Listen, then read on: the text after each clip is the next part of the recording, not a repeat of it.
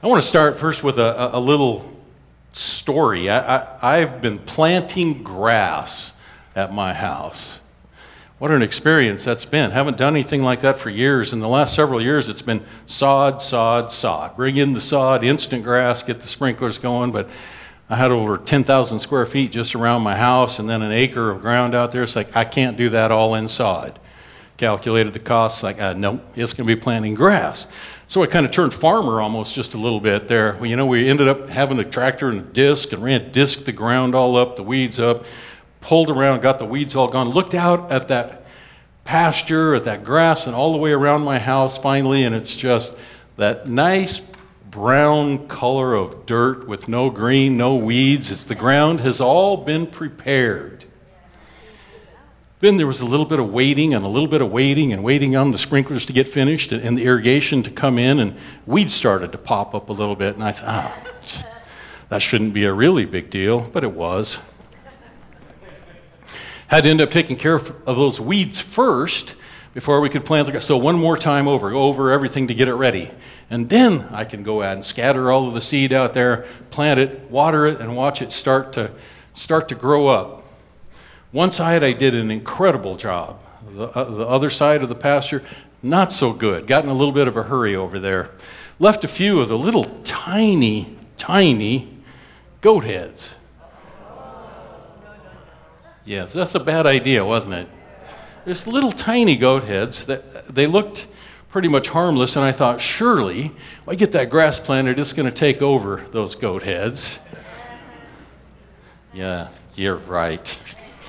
Bad idea. One side's clean, one side I have just grass like crazy. On the other side, the goat head started to take over. I went out, even some in my lawn, I went out, you know when those goat heads are babies? Just little teeny things about an inch around, a couple inches around. They're just frail, little cool-looking little leaves on there. And then they get one pretty little yellow flower that pops up. When they're in that stage, and there's plenty of moisture in the ground, the roots are only about that deep.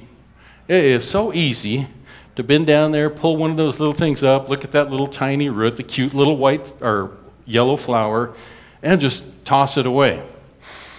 If you don't take care of it then, give it a couple of weeks. And it's not huge, it's just about this big around, probably about 3 inches around, and it's got a couple of those yellow flowers showing. And I went out yesterday and I decided to pick some of those out from around the house. I'm down on my hands and knees and I reach and grab one of those guys, kind of get it bunched up, and then squeeze to pull, and ow! Already at this size, they have got those those goat heads, those thorns, those pokes. And not only does that hurt like crazy, but it leaves a mark. It puts like a little bit of poison in there, so it hurts for a long time, not just a few minutes till you get it pulled out. Everybody know what I'm talking about? Yeah. How many have run through a field like that with a bicycle? It fills that tire so full of holes that you have to have a new tire. You can't just replace you put a new tube in there and it just pokes holes in the new tube. I can tell you what else it does. We put new carpet in our house when we moved in there without taking care of the goat heads out there.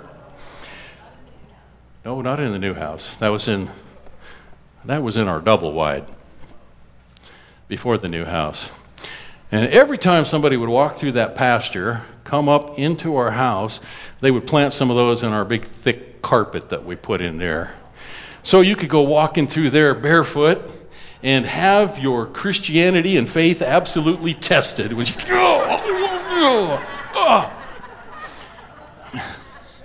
Not only was it in the field, it also poisoned the house. And then have it in the bottom of your foot. It's like, okay. You know, I think that what we have just experienced with church camp is like a complete renewal.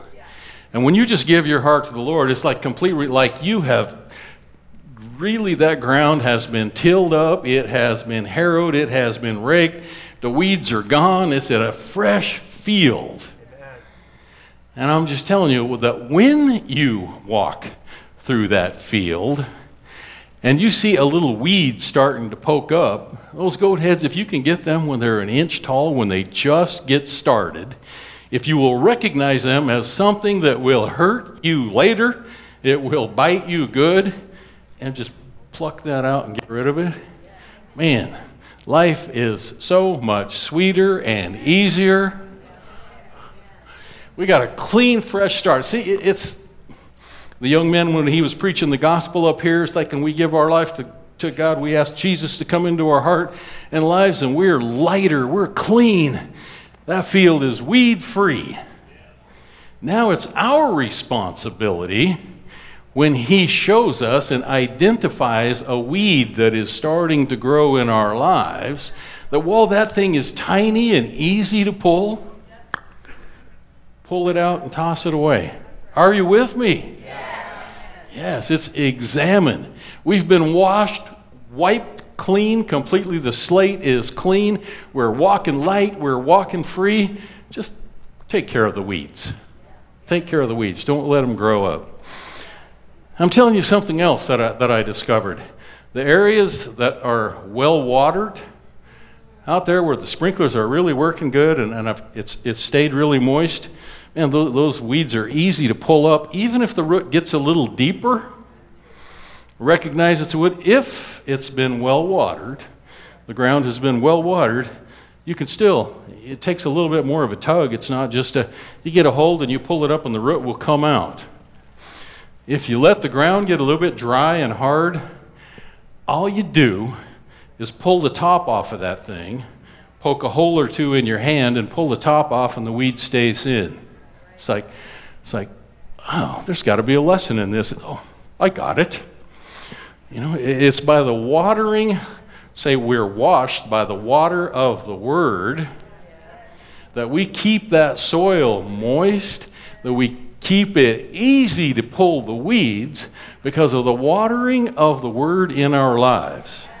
The washing and the watering of the Word keeps the soil. Now, if we let that soil, if we go without praying, if we go without reading our Word, getting into the presence of God, it's like it can start getting really hard. And there can be a weed there. Reach down to pull that weed out, it just pops off. So from the surface, it still looks good, but there's a root under there that's going to have to be dealt with. And in order to deal with that, we're going to have to end up getting the ground moistened up, softened up. Christy started a garden. We built some of those above ground boxes, garden boxes. Every day she's going out there hand watering. Next year, if we do this now that we've done the experiment with 6 of those boxes, next year we'll put water to them. So all we have to do is flip a switch or set a timer. But for now, she's watering every one of those boxes, running around with a 4-prong fork and keeping the ground stirred up with those loosened up so the weeds just come out really easy. It stays well watered and stays stirred up, tilled up, we'll just say, the ground. That's what we need to do in our lives, is stay in the Word of God, stay in prayer, and then He shows us the weeds, and then they're easy to pull out. Okay, there's the story. Now we're ready to get into the Word of God here just a little bit, but I think there's a life lesson in that right there. If we will keep the soil tilled up, if we will keep it moist, it's easy enough to get rid of the weeds and the roots. Thank you, Jesus. Okay, I would like us to turn now to Luke, the 10th chapter of Luke. Now, you guys, part of what happened last night is there was like a commissioning for the city, if I understand, right? I stayed there for the first part of it. It was talking about faith and hope. And it's like, well, that was really amazing. In fact, I would like to just recap a little bit on that faith and hope. How Jeff explained faith was pretty incredible last night. He said, you know, faith is believing. Like faith is believing. I always thought I wanted to go to Australia And then I realized I don't like flying that long at one time, so I'm maybe not so crazy about going to Australia anymore.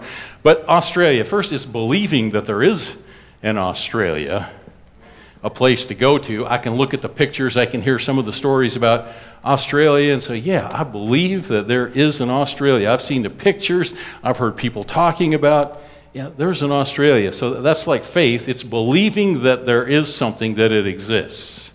All right? Okay, the hope is there's a strong hope that someday I could go to Australia. Then I found out how much money it costs, and it's like, oh, wow, that hope is out there a ways, but it's still a hope, a faith and a hope. Hope. How am I doing? Good? All right. The things hoped for. Oh, wait. Faith is the things, what was the other half of that? Substance of things not seen and things hoped for. Evidence of things. Yeah, hope. Okay. Everybody kind of got that? Or at least I created some confusion so you'll look it up for yourselves. In Hebrews. Jeff, you should have been here, dude. Okay. We're going to start reading right here. Jesus, this is Jesus talking. There are some things that, I'll just say, after these things, the Lord appointed 70 others. I say 70. He appointed 70 other missionaries, disciples. Let's call them disciples. He appointed 70 other disciples and sent them 2 by 2 before his face into every city and place where he himself was about to go. You guys were commissioned to take your cities, to take your school, to take your cities, to go preach the gospel, to share the good news. Jesus said to them, as he is saying to you this morning, the harvest truly is great, but the laborers are few. Therefore, pray the Lord of the harvest to send out laborers into the harvest. You guys are the laborers, right?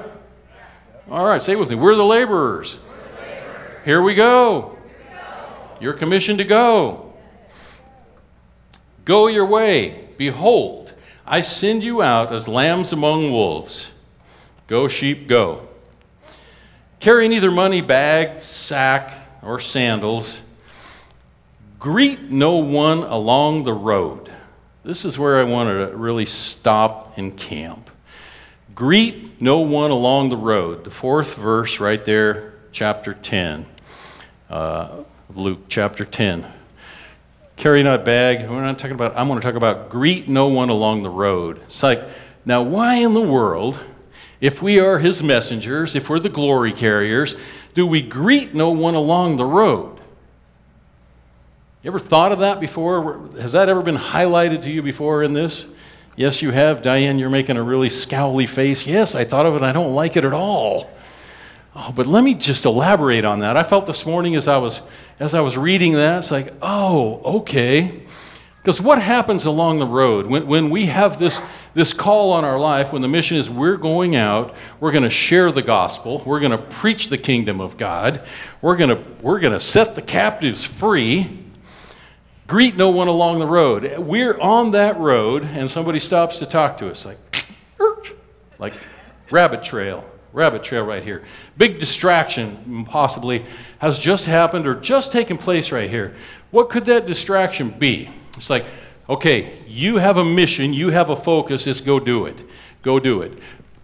Go speak to the lost, whatever or however you see that or wherever you're headed. But if there's a distraction, that can be one of your best friends that says, man, where are you headed? What are you going to do?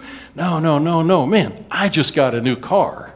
I got a Mustang convertible. Jump in here. Let's go for a ride instead. It's like, that is one huge distraction that will take you down a rabbit trail away from the calling on your life, where you're called, what you're called to do, and the direction that you were headed can instantly be derailed. And sometimes it's really difficult to get back on that track because that takes you over here, then over here, then over here. And it's like, where was I headed? Are you with me? Yeah. Another distraction even can be you leave camp. You go back home or you go back to school, and your older brother says, "You did what? Oh, that's lame. You don't want to do that. Oh, that's crazy." And the peer pressure that's put on you by somebody, rather than you going right to the calling, fulfilling the mission and where you were headed, all of a sudden you've been distracted by somebody that say, "Oh, that's lame. No, come on, man. We want to go do this. This is what's really fun. This is what's really cool." Are you with me? It's making sense. The distractions that can be along the way. If somebody, even, I know I'll just take for example, when Christy Lynn wanted the desire of her heart was to finish school early and to go to Bethel. She wanted to get to Bethel, but people were saying, "What? Whoa, why do you want to go there? What? You can't finish school online. You've got to go through school. You've got to graduate from high school. You can't do this virtual and just finish it online just so you can go there." No, this is lots of chatter along the road before you get to where you're called to go. Are you following me? It's like, okay, don't stop and greet anyone along the road. Whatever house you enter, first say, "Peace to this house." Peace to this house. And if a son of peace is there, your peace will rest on that house. If not, it will return to you. Peace to this house, peace to this house. For about the last 3 years, it's something that I have had such a heavy focus on. It's like the peace, the peace of God that surpasses all understanding will guard your heart, will guard your mind, and that we can find peace in any situation if we're carrying the peace. If we're carrying within us the peace. The kingdom of God is not meat or drink, but righteousness, peace, and in the Holy Ghost. Righteousness, peace, and joy in the Holy Ghost. And where is the kingdom of God? Where is the kingdom of God? It's in us. We are the carriers of the kingdom of God. And if we're carrying the kingdom of God, we have within us what? Righteousness, peace, and joy in the Holy Ghost. Let's say that together. Righteousness, peace, and joy in the Holy Ghost. Righteousness, peace, and joy in the Holy Ghost. What is righteousness?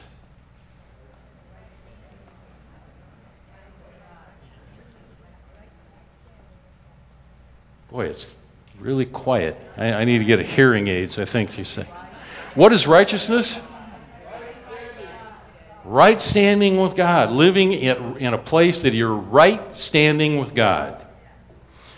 So as we practice righteousness, we are practicing those things which are important to God, which keeps us, brings us in right standing with Him. That's practicing righteousness, living righteously. Righteousness, peace, joy in the Holy Ghost. Seems to me like it could be almost like a teeter-totter with peace is the fulcrum, the thing that holds it all together is the peace. You know, we have righteousness over here. We're living righteously, sometimes pleasing to God, living in right standing with God here. Righteousness, and there's joy in the Holy Ghost over here. Sometimes there's just so much overwhelming joy, and sometimes it's almost a struggle seeing ourselves as righteous, but there's a balance in between that is that peace of God which surpasses all levels of human understanding. And we have to have that peace, not anxiety, not a peace that the world describes, but a peace that surpasses understanding, guards our heart, guards our mind. That's the peace of God in our lives. Now, can we be in the middle of the big virus thing that's going around and still have peace of heart and peace of mind, because we know who we are, we know whose we are, and we are the righteous sons and daughters of God. Having to realize that those that are practicing righteousness are sons and daughters of God. Those that are practicing sin are sons and daughters of disobedience, or in one place it's even called sons of the devil. It's like righteousness, right standing with God, where we have peace in our lives and the joy in the Holy Spirit. And the joy of the Lord becomes our strength.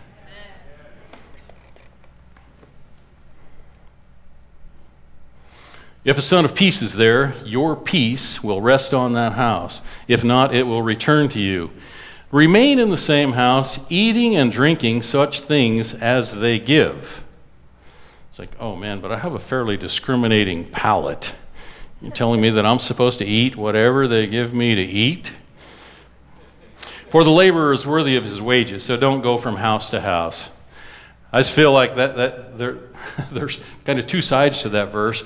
One is eat whatever they give you, no matter how humble the household might be, but it's also accept the blessing and be blessed when they want to bless you and pour into your life. Does this make sense? Sometimes we have more difficulty.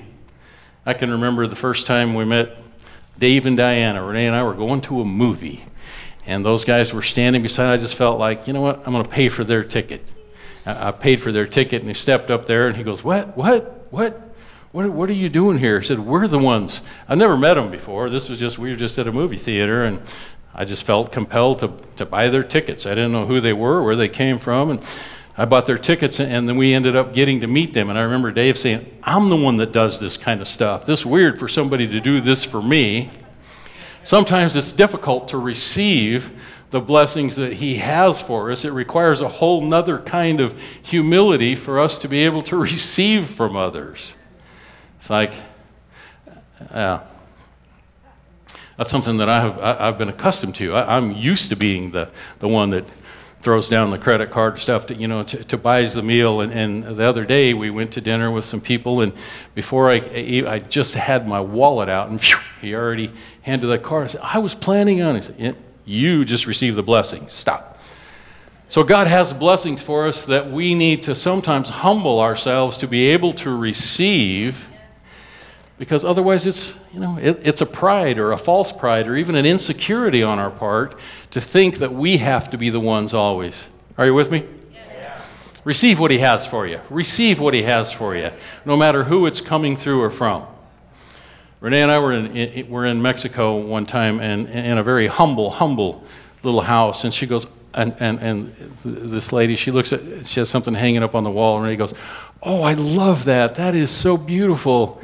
And she went and took it off the wall and gave it to her. And she said, no, I can't take that. I said, yes, you have to take that now. You're going to completely hurt her feelings. You're going to insult her now. You have to receive that. It's just like, oh my goodness. When somebody that is very, very poor takes something precious to them off their wall and gives it to you, be blessed. Just be blessed. Receive it and be blessed. Remain in the house, eating and drink such thing as they give, for the laborer is worthy of his wages. Do not go from house to house. Whatever city you enter, and they receive you, eat such things as they set before you. Heal the sick who are there. Say to them, the kingdom of God has come near to you. Now, what's the kingdom of God? Righteousness, peace, and joy in the Holy Ghost. And where does that live? Where is the kingdom of God? It's in us. So if you go next to somebody and tell them, hey, the kingdom of God has come very near to you, it's a decision that they make as to whether to receive it or not. And Jesus said, if they receive you, they've received me who sent you. We are kingdom carriers. We are glory carriers. And we come into someone's presence. If they don't receive it, don't lose your peace over it. You just take your peace, kick the dust off your sandals, and walk to the next place. Whatever city you enter and they do not receive you, go out into its streets and say, the very dust of this city which clings to us, we wipe off against you. Nevertheless, know this, that the kingdom of God has come near to you. You chose to reject it, not receive it. I don't feel that rejection because Jesus said, if they reject you, they have rejected me. I'm the one that sent you, so just walk on. There's somebody else that he's going to direct you to that wants to hear the good news and wants to receive and wants to accept what you have, what he has for them through you. You're commissioned to share that good news.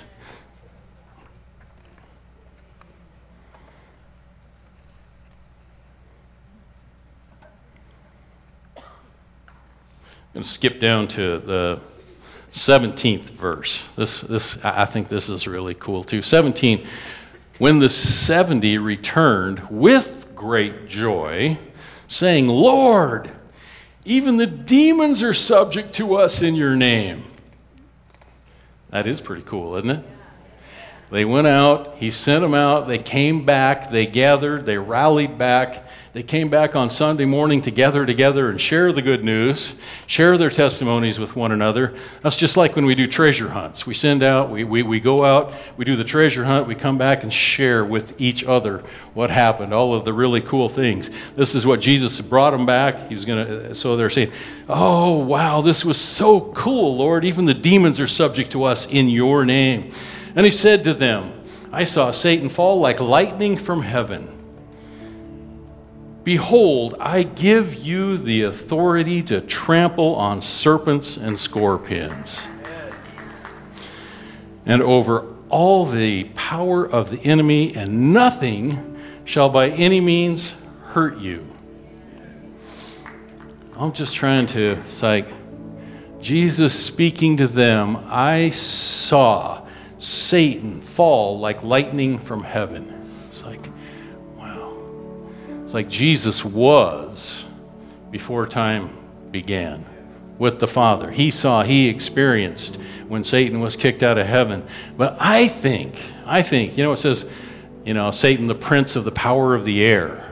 We're not necessarily talking about heaven, we're talking about first heaven. We're just talking about the power of the air that we get to experience here. I saw Satan fall like lightning from heaven. I think, as I was just envisioning this morning, just like him sending them out, them coming back, and him being so proud of what his disciples, what this 70 had done and what they had accomplished, exactly how he had commissioned him and how he had sent him, and they were really excited. And he said to them, I saw Satan fall like lightning from heaven. And I believe that in this case, he's talking about, I've given you authority to trample on serpents and all of the evil things and all of the power of the devil and the enemy. You have that authority. And I saw you in what you were doing just kick him out of heaven. He fell like a star, like a shooting star, because he has no authority over you. I gave you authority over him. Are you hearing me? He has given you authority over the enemy. The little evil, nasty things like scorpions and serpents, just representing the demonic realm, and what is being represented as the devil's bunch, the devil's little demons. You have authority to step on them, to tromp on them, and you won't be hurt, because he's given you that authority. So what he's saying in this passage right here is, I saw you guys just kick him off his throne, his stance, his perch, kick him right down to heaven and stomp on him. Just like on a serpent or a scorpion or something, you stomped all over him. In that hour, 20. We're going to go with 20. Nothing shall hurt you. Nevertheless, Don't rejoice in this, that the spirits are subject to you, but rather rejoice because your names are written in heaven. Your name is in the Lamb's Book of Life. You will spend eternity with me, the Father. Just about ready to close here, but demons are subject to us in your name, Jesus. And Jesus is just confirming that. He said, oh yeah, I saw you kick Satan off his perch and you just stomped all over him. He has no power, no authority over you. Nothing can hurt you when you're in my name under the power and authority that I've given you. Jesus says, I praise you, Father, Lord of heaven and earth, that you've hidden these things from the wise and the prudent, and you've revealed them to babes. Even so, Father, for so it seemed good in your sight, all things have been delivered to me by my Father. And no one knows who the Son is but the Father, and who the Father is but the Son, and the one to whom the Son wills to reveal him. It's like, who has he chosen to reveal himself to? You, and you, and you, and you, and you, and you, and you. John 14:20 says, those that love me, I will love them, my Father will love them, and I will manifest myself to them.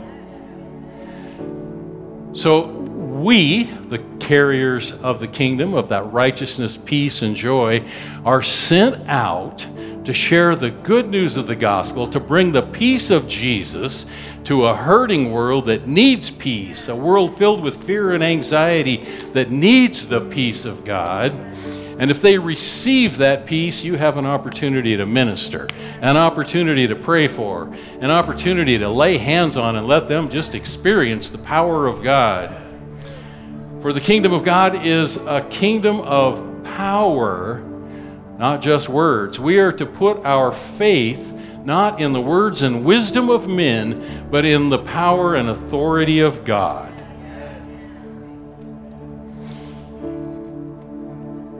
You'll find that in 1 Corinthians 2, 1 through 5, chapter 2, verse 14, and chapter 4, verse 20. All of those things that I just said. I don't have time to drag them up, but if you're taking notes, 1 Corinthians 2, 1 through 5, 1 Corinthians 2, verse 14, and 1 Corinthians 4 and 20. It's not a kingdom of word, but a kingdom of power. Kingdom of power. It's not man's wisdom, it's God's power.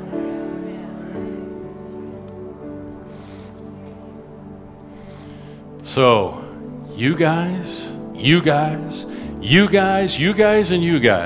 we're all called to be the glory carriers. We're called to share the peace of God, to go out and share the peace of God and the good news of the gospel of Jesus Christ. Let's do it.